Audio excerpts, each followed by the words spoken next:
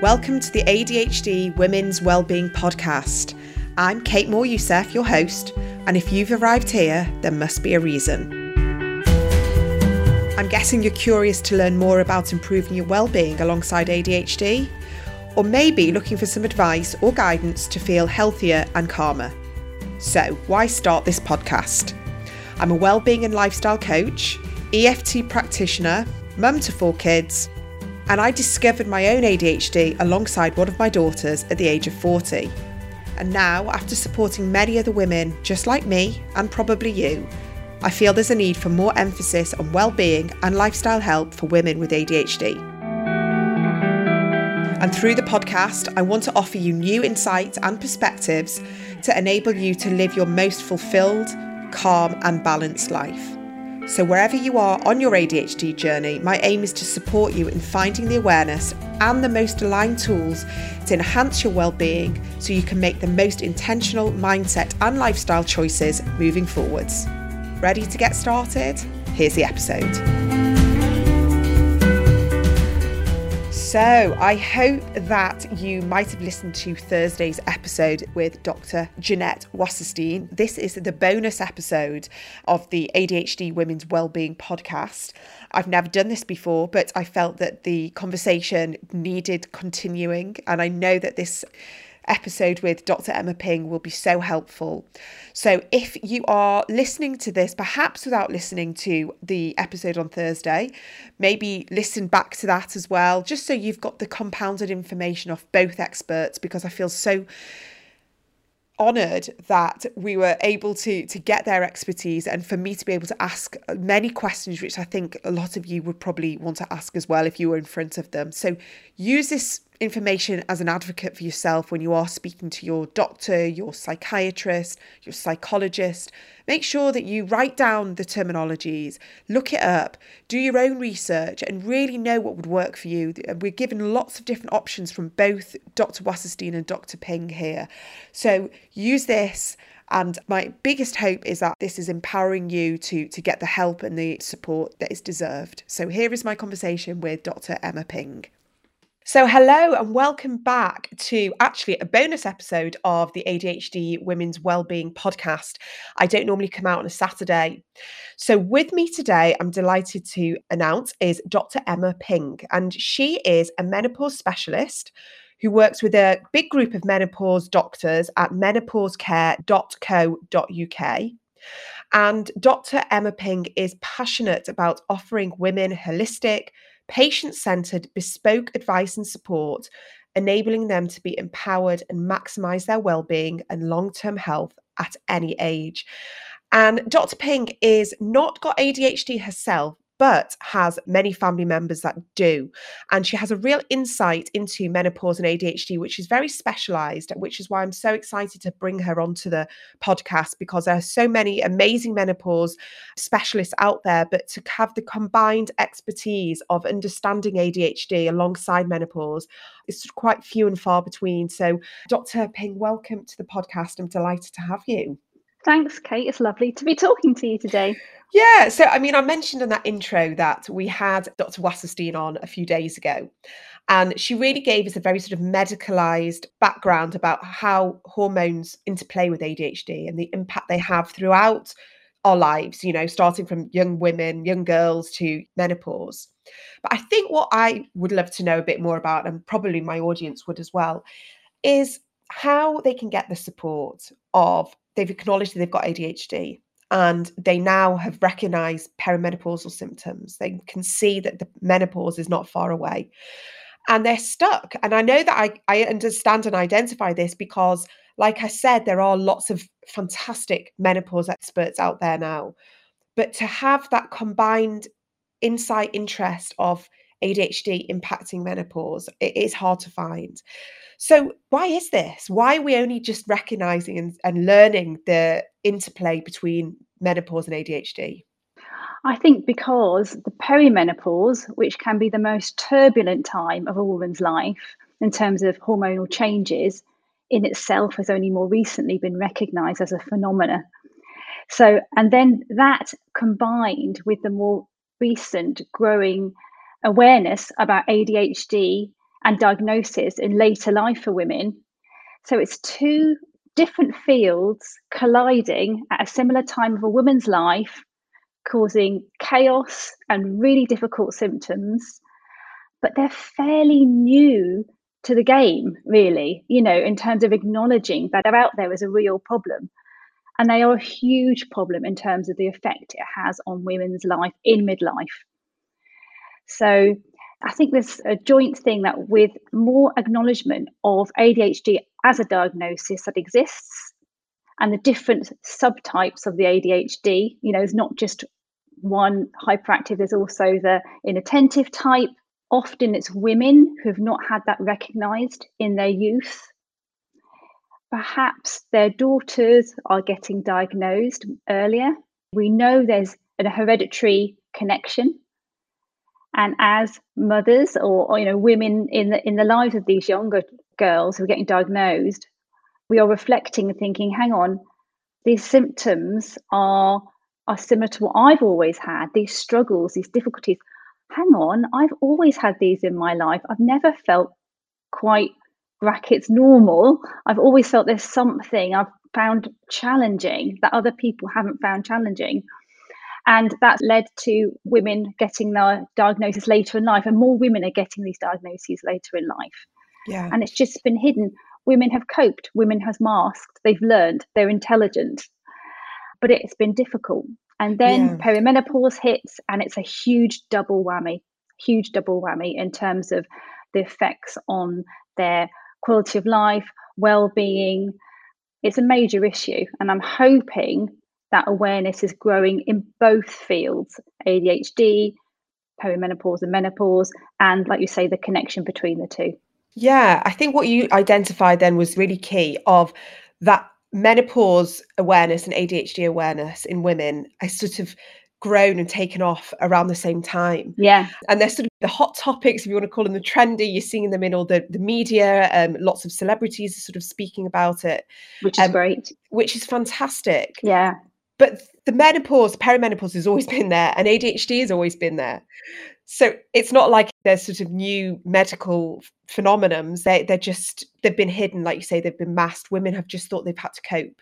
I think we've just really just thought this is life. Life should be quite difficult and Mm, turbulent. And this is just how life is going to be. But I think what we're recognizing now is that we don't have to suffer in silence. We have got options, especially with the menopause. I mean, what I've learnt recently about perimenopause and what we can do to help ourselves as opposed to sort of sitting and waiting for this big sledgehammer of a menopause to hit is so freeing and empowering. And I want to sort of be able to offer that with ADHD as well, that we have got mm, alternatives. But from reading a lot of the symptoms of how perimenopause sort of starts to show up, it's so similar to ADHD. And I'm talking about anxiety, sleep problems, concentration issues, low energy levels, irritability, low mood. I mean, the list is it's so similar, isn't it? And which there is is a real overlap. Yeah. there is. And Yeah. very often women perhaps are thinking that they've got ADHD and actually it's the perimenopause, menopause, and vice versa. How are we able to identify the difference between the two so women are getting the right diagnoses and then the right treatment, from that? It's always going to be a challenge. I think some of it is timing. When are these symptoms coming to a head? Is it in the time where perimenopause is occurring? So that's typically early 40s to 50. So the menopause is when your periods have stopped for a year. It's a retrospective diagnosis. So you're in the menopause once you've not had your period for a year. But the lead up to that point is the perimenopause, and that can last a decade. And that's typically starting in your early 40s. So if you're getting the brain fog, the mood swings, the anxiety, the difficult concentration, multitasking issues, suddenly losing confidence with things like driving, all these things, and you're in that bracket of your life, which could be the perimenopause, it's worth being alert to it. But then, of course, you could also have had undiagnosed ADHD, which you've coped with over the years, but it's suddenly become exacerbated because of the perimenopause coming into play. So they both need looking at really separately and together.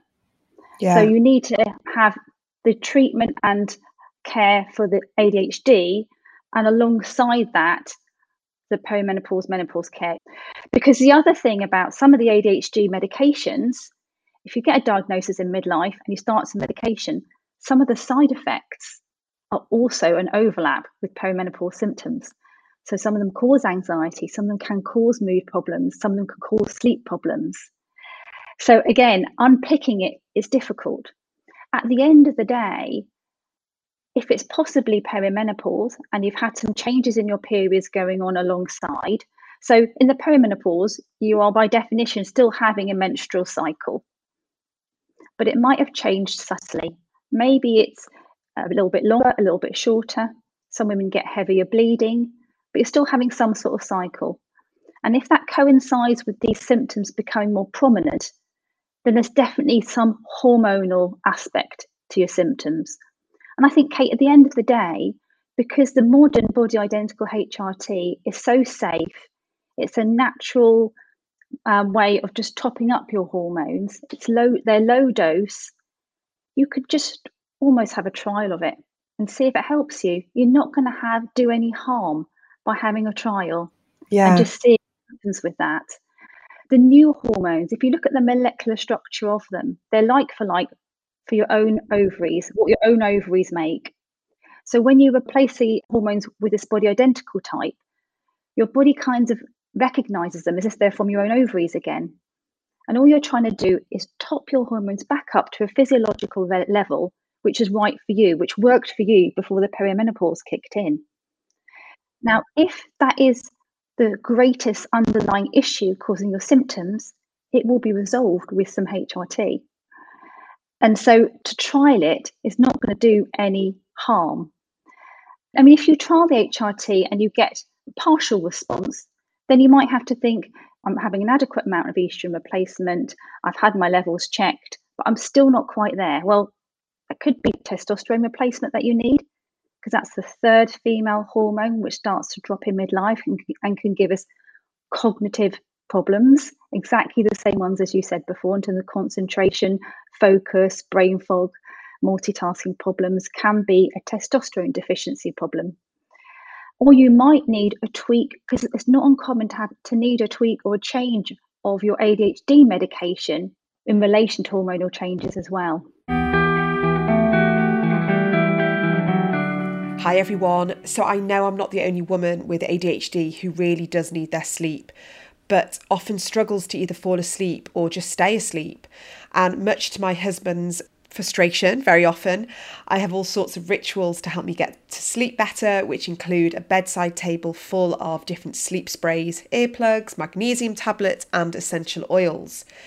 However, the most important element for me to getting a good night's sleep has always been my bedding, especially my pillows.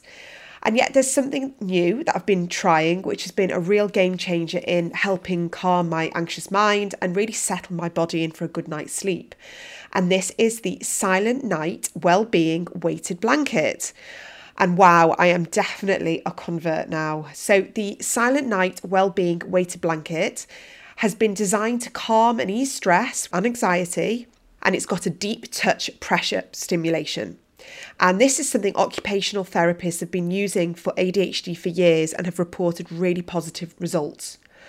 So the weighted blanket can help to relax the nervous system by giving this gentle sensation of being hugged and easing you into a deep and restful sleep. And just wrapping yourself in the blanket increases happy hormones and decreases stress to improve our mood, which so many of us need. So the blanket's weight comes from thousands of natural glass beads stitched within, and it creates an even spread of gentle, soothing pressure. And the weighted blankets are available in 3 different weights, starting from 3 kilograms, which is for children, then 6.8 kilograms, and then 9 kilograms.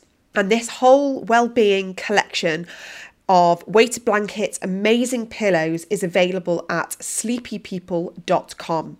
So as I mentioned, there's lots of other well-being bedding options on sleepypeople.com. And this includes a Silent Night Wellbeing Cool Touch pillow, which is just so cooling, especially if you're going through perimenopause or menopause. They've got a well-being lavender scented pillow, which is just gorgeous because lavender can help you fall asleep. They've got a well-being copper pillow, a Silent Night Wellbeing Rebalance pillow and duvet set, and a Silent Night Wellbeing weighted eye mask, which I've tried and absolutely love. And they really understand how busy life can be. So they've made it as easy as possible with this fantastic range of different pillows and duvets and weighted blankets, so we can really just optimize our sleep. So I want you to head to sleepypeople.com and you can get 10% off the whole Silent Night Wellbeing collection. That's sleepypeople.com. And you need to type in CALM 10, that's CALM 10, for 10% off the full Silent Night Wellbeing collection. I will put all the details in the show notes, but that's sleepypeople.com and use the code CALM10 for 10% off the full Silent Night Wellbeing collection. And now back to this week's conversation. What I wanted to ask was, when you were telling me that, if you've lived with ADHD all your life, but it's not been hugely debilitating, it's not been sort of detrimental to your career, it's just been, I would say, an annoyance, because we know that it's a spectrum, and we know that some people, and I definitely see some women who it's really blighted their life from a very early age. And there's other women who have just seen it there. It's just sort of been perpetually there in the background, and they've been able to sort of find ways. They've sort of hacked their life, their lifestyle, and they've been quite aware of it. However, when perimenopause starts to kick in, they have noticed that their ADHD has got worse and it's gone harder. Then maybe their anxiety's got worse, their sleep.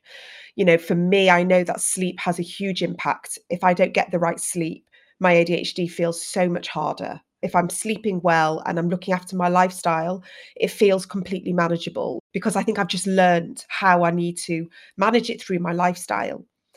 But then the perimenopause kicks in and we are noticing everything just getting more difficult.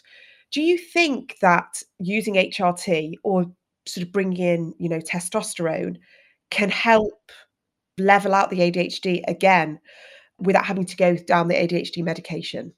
I think potentially, yes, definitely. And I think, again, you could trial it and see what happens. Give a trial of it and see your response. It is going to be so individual. And like you said before, it's holistic, it's lifestyle as well. So it's managing it from all the different angles. But yes, I think definitely you might find that just replacing and topping your hormones back up, you might find that you'll be stable again on your normal medication regime. So, do you see a future in there being a crossover of disciplines? So, I'll give you a sort of an example. We've got women who are being diagnosed in their sort of mid to late 40s with ADHD. They are going through, they've waited a really long time for the assessment, the diagnosis, and then the sort of, the titration of the medication if they want to go down that route. It feels like they've been really waiting for a long time. Then they start noticing menopause symptoms, the perimenopause kicking in. And it feels like they have to start again by explaining themselves and having to Mm. speak to another doctor who might not understand ADHD, and the ADHD doctor doesn't understand menopause.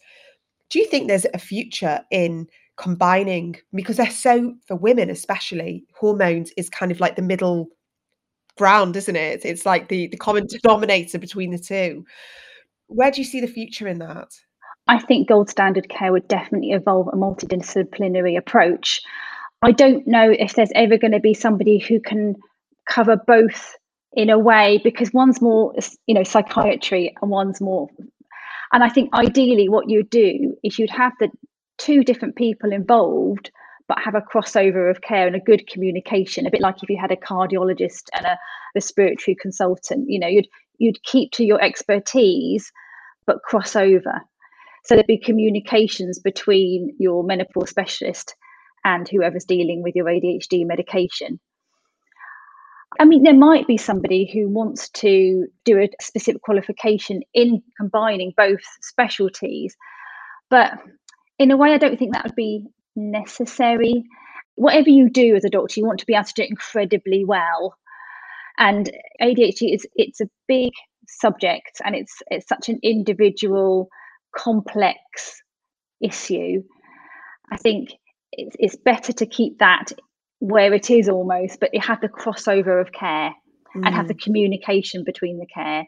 Because actually, having more than one person involved in an individual's care, that's actually no bad thing, in having different opinions and debating those things. There's nothing wrong with that. There can be big advantages of that.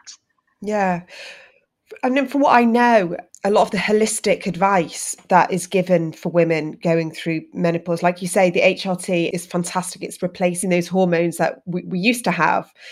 But I think we've dealt with low self-esteem and maybe, like you say, something like fear of driving and not wanting to socialize as often, and so many different impacts, in our career. If we've noticed how the menopause has an impact in our career, then we are dealing with lots of the sort of psychological side. So the holistic therapies that I've seen for menopause, there is a crossover with ADHD, such as Definitely. mindfulness, meditation, yoga, nutrition, sleep. So it just feels like there is a lot between them. And as women, I think the more awareness that we have, especially as the diagnoses of women in their 40s is growing, that we recognize the impact of looking after our lifestyle. And this is what this podcast is about, because I wanted to talk about the well-being side of ADHD, because there's so many other podcasts out there and information out there about executive functioning and organizing and careers, loads of different aspects of kind of managing our life with ADHD. But for me, none of that's possible unless we are looking after ourselves from a holistic lifestyle perspective. And would you say that's the same with menopause, that it doesn't matter if you go to the doctor tomorrow and they prescribe you your HRT, but you're not looking after all the other aspects, you're still not going to reap the awards of the HRT without looking at the full spectrum? Would you say that? 100%, 100% agree with that. You can go to the doctor and get your HRT, but if you sit on the sofa all day, drinking alcohol, smoking cigarettes, and eating pizza all day, you're not going to feel much better from your symptoms.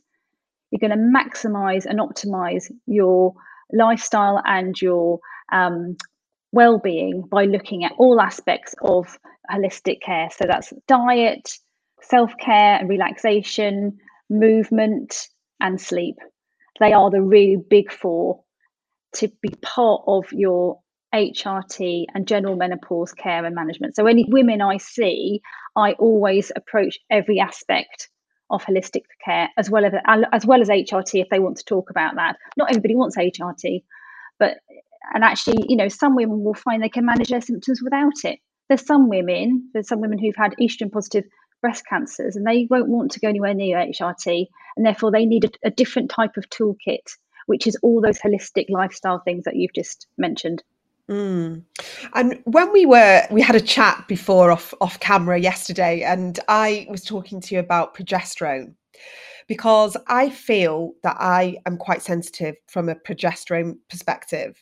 And that's due to trying lots of different pills and the coil, and it's just never agreed with me. And I asked you if you think that, being ADHD, you're more sensitive to bringing things like that into your body because of the way our chemicals and how important dopamine is and serotonin is in our bodies.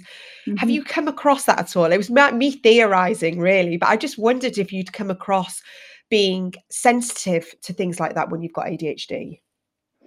I've not come across that specifically, but then you see a lot of women I see who I think might have ADHD haven't definitely got a diagnosis necessarily. And there isn't any paper or data associating the two. But like you said, because of the crossover with all the different other neurotransmitters and estrogen, it would make a lot of sense.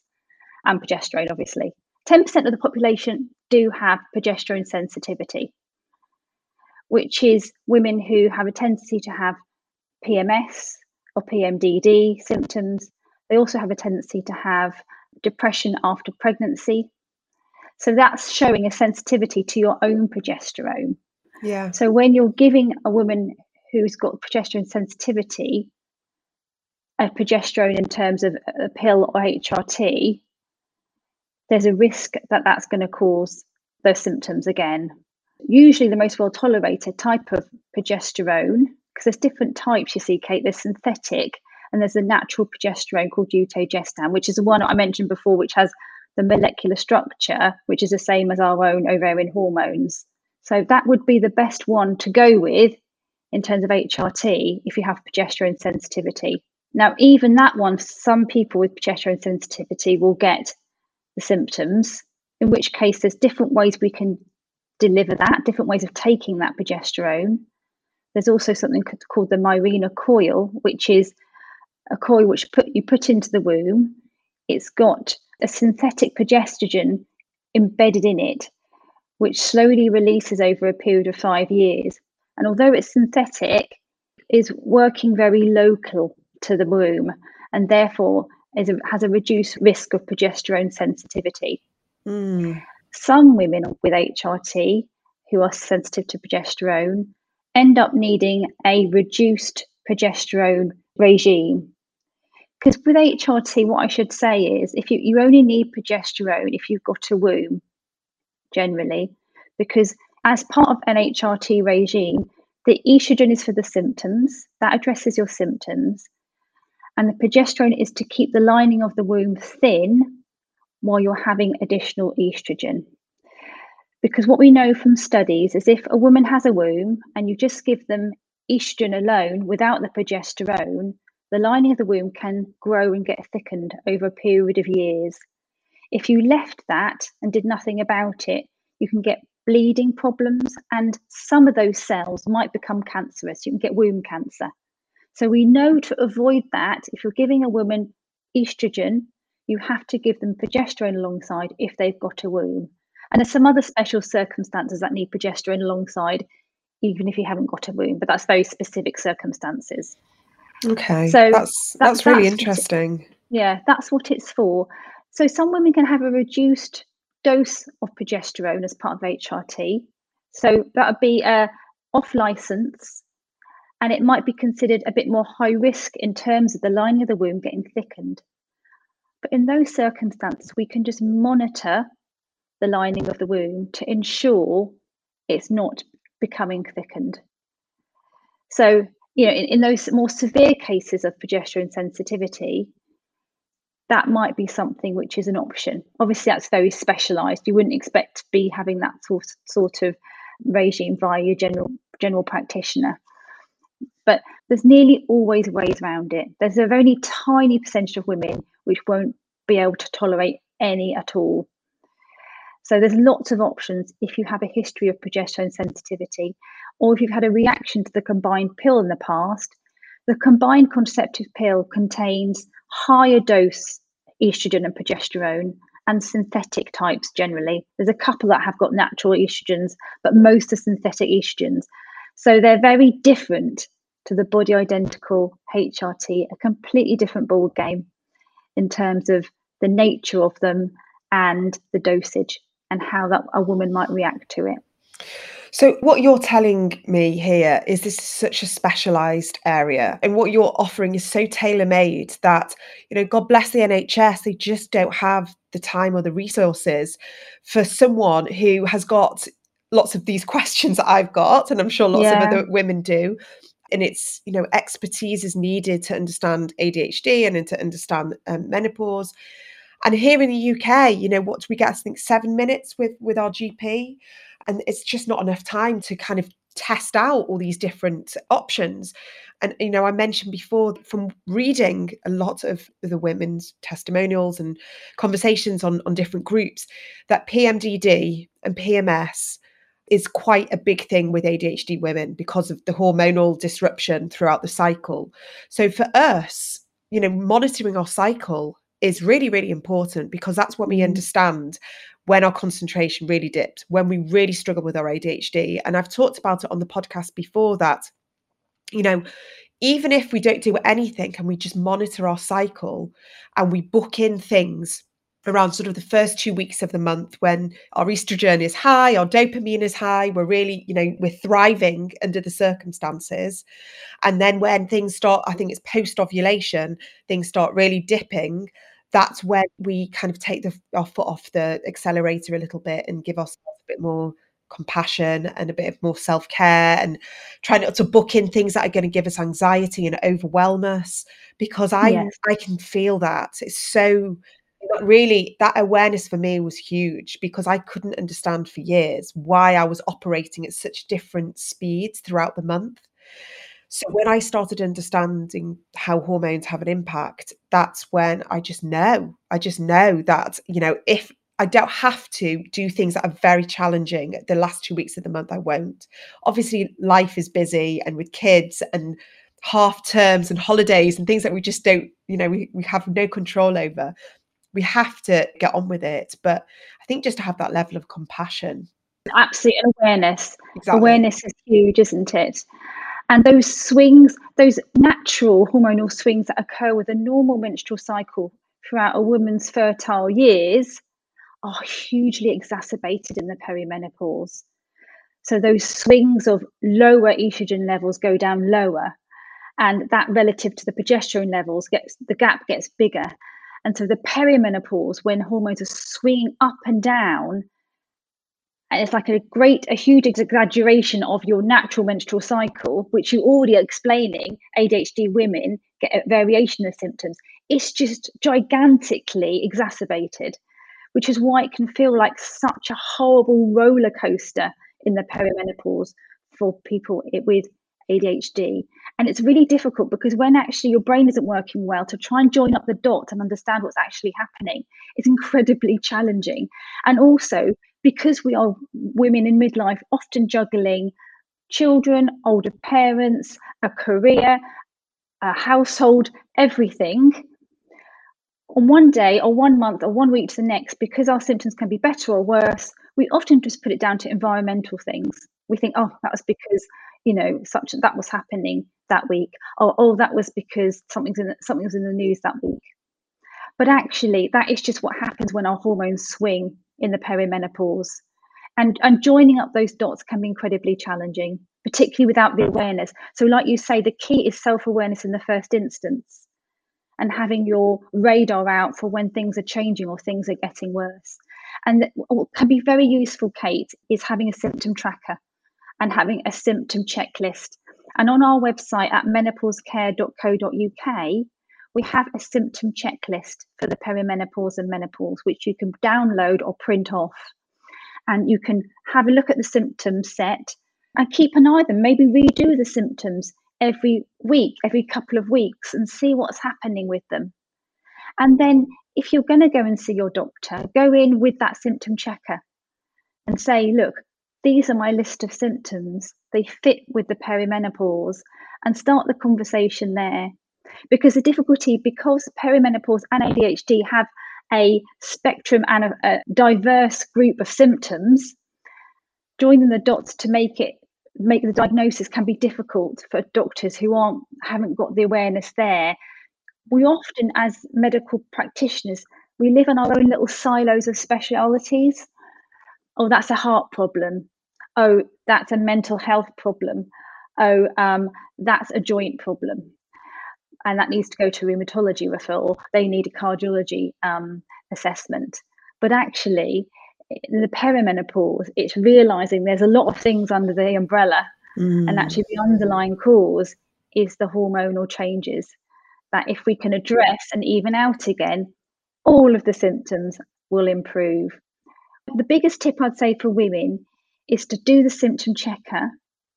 So you've got that objective measurement of your symptoms and a record, and take that into your doctor. If you can see a doctor with a specialist interest in women's health, ideally somebody who's got some interest in the menopause, find that out before you go to your GP, and then take your symptom checker in and say, look, these are my symptoms. This seems to me fits with the perimenopause. I would quite like to consider a trial with some HRT. And that's a good starting block, because when you've only got those 7 minutes, you need to use your time, that precious time, the best you can. Yeah, absolutely. And I think what you're saying really is advocate for yourself. Yeah. Because I say this a lot when women are just realizing that it has been ADHD all their life, they're connecting all the dots. And finally, whether they've listened to a podcast or read an article, they go, you know what, I think this is ADHD. But then they're terrified that the doctor's not going to understand. They're going to dismiss them. So I say go in there and do your research before, and similar to you, symptom The checker, same, yeah. go in there. If you know you've only got 7 minutes, you need to go in there, advocate for yourself, write that list down so you feel empowered. And it feels awful because the doctor is there to help us, and I'm not saying that the doctor's there to catch us out or to, dismiss us, but it can feel a little bit like we're being challenged if the doctor's only got 7 minutes and really just needs to get down to the nitty gritty of the issue. And sometimes it can feel a bit like you've got to be on guard a little bit. So what you're saying is the same. It's like, just go in there and advocate yourself and present what you need and ask. I think, what you're doing is amazing. The awareness that you're creating. And I've been reading lots about what Dr. Louise Newson's doing and her campaign. And I think that the more we can educate ourselves and create awareness, we can get that care that we deserve. It just takes a bit of time on our end to find that right specialist and, the expertise. Hello. So I would just love to say a big thank you to all of you for reaching out recently with your really heartfelt messages and emails and reviews of the show. It's really blown my mind what's happened during the past 2 months since launching the podcast. And this has included helping me get onto the new and noteworthy section on Apple Podcasts and in the health and fitness charts as well.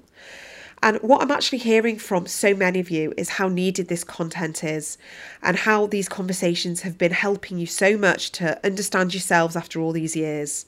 And I really do get it. And if that is the case, I've got something you are going to find really helpful. I've created a free guide to support you before and during your diagnosis and beyond. So if you are waiting for an assessment or waiting for this diagnosis and just don't know where to begin and need some help sort of practical and emotionally, I want to be able to give you this guidance. So I've created a brilliant resource for anyone needing more help navigating the complex area of a new ADHD diagnosis. And in the guide, I've given you lots of tips, including books to read and other podcasts to listen to. So just head to my website, which is coachingbykate.me.uk, and you'll find it all there on the homepage, or just head to the show notes and I will put a link to it. And please don't forget to subscribe or follow the podcast, because every single week I am trying to get you the most topical conversations with some brilliant guests, offering you lots of information about your new understanding on ADHD. So thank you again for joining me, and let's get back to this week's conversation. Just before we sort of close, I wanted to ask one last question about testosterone, because that's not something that we often hear. I hear about estrogen a lot, and typically testosterone, we hear it's like a male hormone, but can testosterone be of any help to ADHD? And I guess, what does it bring to us during our menopause and maybe with our ADHD as well?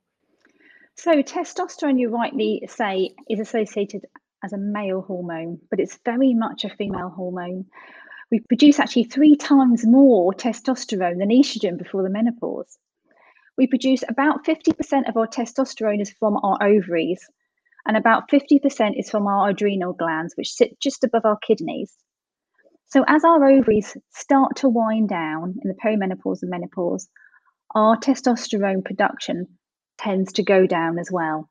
It's different for each individual woman in terms of the rate of decline, and it's also different for each person with regards to the symptoms that might produce.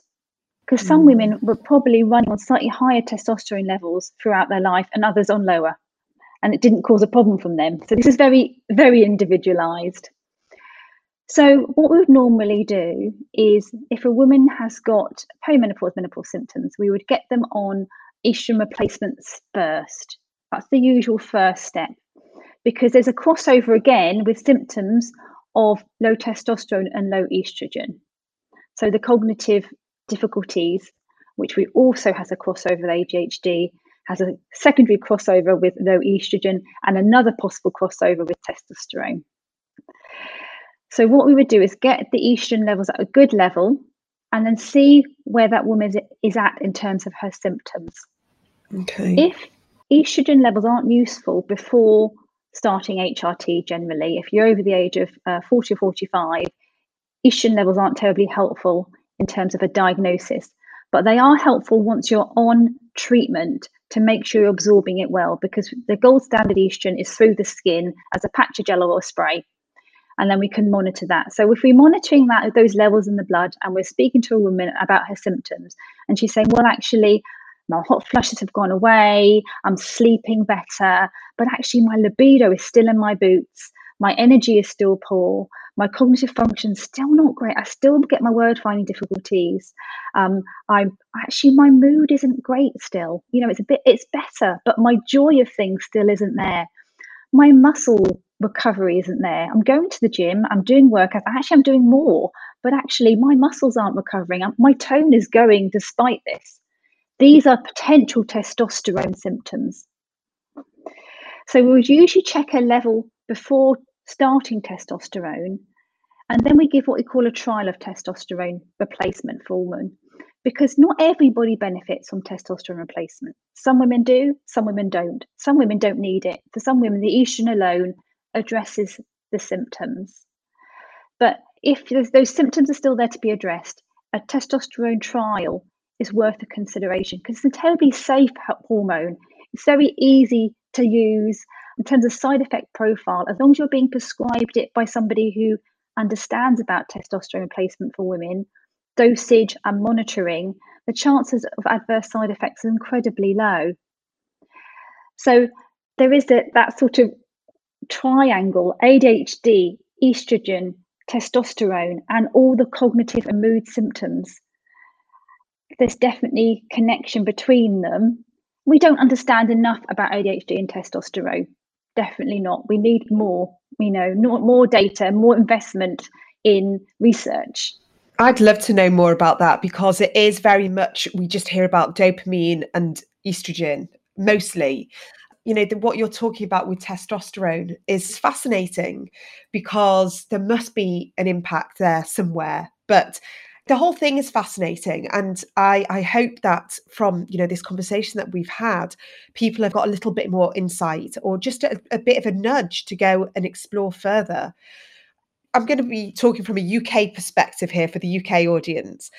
Where do people start? They're listening to this conversation, they're early 40s, they're thinking, what I could do with learning more.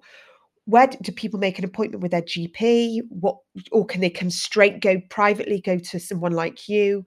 What are the next steps after this conversation?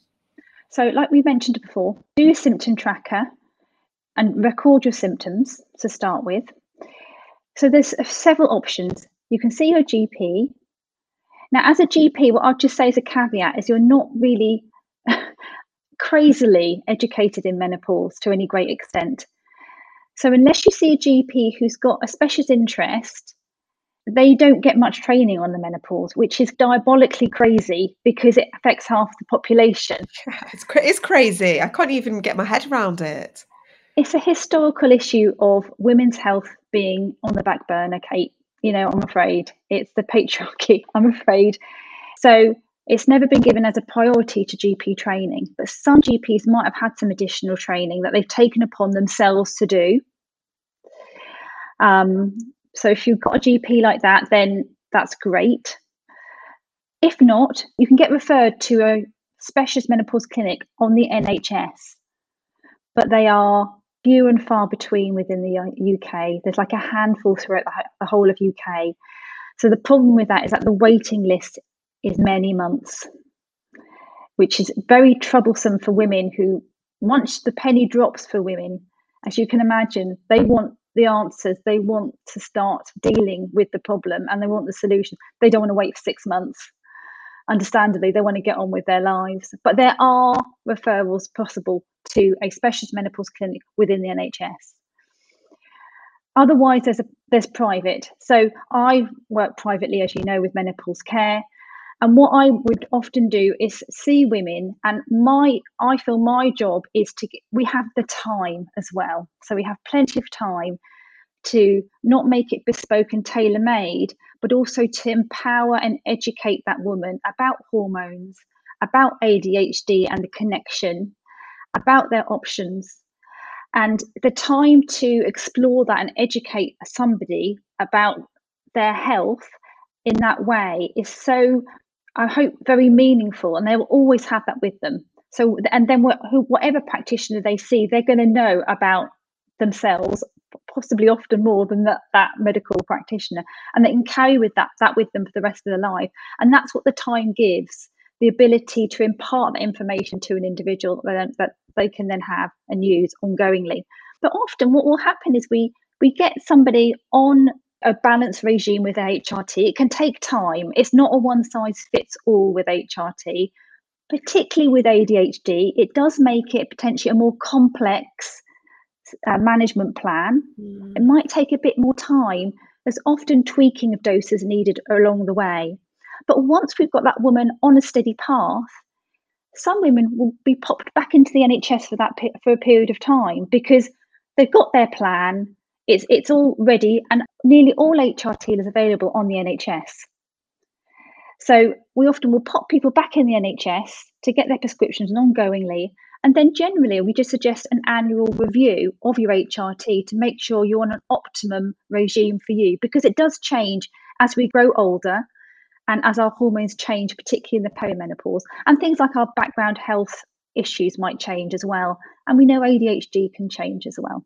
So it's good to have at least an annual review. But I don't want women to feel that if they came and saw me privately, you're stuck with massive outgoings. That isn't the case. I mean, someone will choose to stay within the private system, but I don't want them to feel that they'd be stuck. Sometimes it's just that initial part, and then we can pop you back to your GP for ongoing repeat prescriptions and things like that.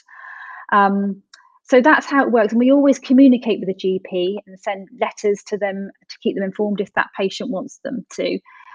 So that's a long-winded answer to your question. The only caveat, Kate, is testosterone, because we've got testosterone that is available on the NHS, but it's only a male formulation. It's not made for women. We have a female formulation which we can import from Australia, and it is made and dosed for women, but it's only available privately, which is incredibly unfair. We're kind of stuck in this situation at the moment. Women can use the male formulations, which are available on the NHS, but in terms of testosterone prescribing, it is much more unusual to find a GP who has been trained in that for women. So that's the sticking point. So I have some women coming to me who've got steady on their HRT, but they want to come to me for a special advice with testosterone replacement, because it can be that last missing piece of the puzzle. And that's, for some women, it can be such a game changer. It can be completely life-changing. So yeah, there's different ways of doing things. But I think some women don't even realise there's private specialist menopause specialists out there that they can go to. So it's worth being aware of all your options. I think what you've explained so beautifully is that we have options. And from a financial perspective, yes, there is this investment. But, and again, I'm speaking generally here, that a lot of women who have had their ADHD diagnoses, they have had to go privately because they can't wait. They don't want to wait, the 2 or 3 years that they've been told, wherever they live, that they've got to wait for on the NHS. So they have found that money, and it's probably been the best money that they've ever spent, because they've got answers and awareness and an understanding about themselves that they've been waiting for all their lives. And I think, menopause comes under a similar bracket, because I don't think you can literally put a price on feeling well, feeling happy and joyful and energized and on purpose and all the things that in life is all about. So to know that there's an option to go privately, but then to know that it doesn't have to stay private, that you can give them that specialized care. And then it's almost you're relieving the GPs, the NHS GPs, of huge amounts of work, and then sort of giving them all the answers and just saying, just kind of keep a steady eye. But I think it's important that we do get these assessments once a year anyway, sort of from an ADHD perspective and menopause. Because as you know, things change, our environments change, our health changes. So to know that we can get that support, once a year for a check-in, I think it's so important. Yeah, as women, we are juggling. We prop up everybody else, don't we? We look after everybody else. We tend to put everybody else's well-being before ours. But actually, it's that oxygen mask analogy. We need to look after ourselves first in order to give our best to other people. Yeah. And I think as women, we're not even, or sometimes we're just not really aware that should be a priority. But I really think it should be. Yeah, absolutely. So, Emma, tell people how they can find you, how they can work with you, and I guess the doctors that you work with as well, if there's different sort of specialists in that area. Yeah. So I'm with Menopause Care. We're a group of all female doctors with a specialist interest in menopause. We all have slightly different specialties, but we all do general menopause care. And you can book an appointment with any of us online. And we see everybody at the moment through video consultation, which works really well because we can access women throughout the UK. They can talk to us from the comfort of their own home. We use a special video connection, which isn't Zoom, it's a secure video connection. And it has worked incredibly well. And the website menopausecare.co.uk has got information on there about the perimenopause and menopause. It's got the symptom checker on there. And I've done quite a few educational videos, Kate, on my Instagram page, which is Menopause Health Doctor. A doctor is DOCTOR. And there's a lot of little videos I've done about various aspects of the perimenopause, menopause, lifestyle, and HRT. Just little snippets that I hope help women navigate this period of their lives. Fantastic. I've seen those videos and they are brilliant, absolutely fantastic, such great resources. So I'll make sure that I put all of that information in the show notes so people can find you easily and get in touch. Dr. Emma Pink, thank you so much for joining me today. This has been a really educational conversation for me, and I know it will be for many others. So thank you so much. You're welcome, Kate. It was lovely to chat today. So that's today's episode done. Did what we talk about resonate with you? I really hope you found some takeaways that may inspire you to make some small changes that enhance your daily life. And if you did find this episode insightful, please do consider sharing it. Knowledge and awareness is power, especially with ADHD. You can also head over to the show's Instagram page, which is ADHD Women's Wellbeing Pod, and join the community that's waiting for you there. And if this episode really did strike a chord, please do consider leaving us a review to enable more people who need to hear these conversations find the show. Thanks so much for joining me today, and see you next time.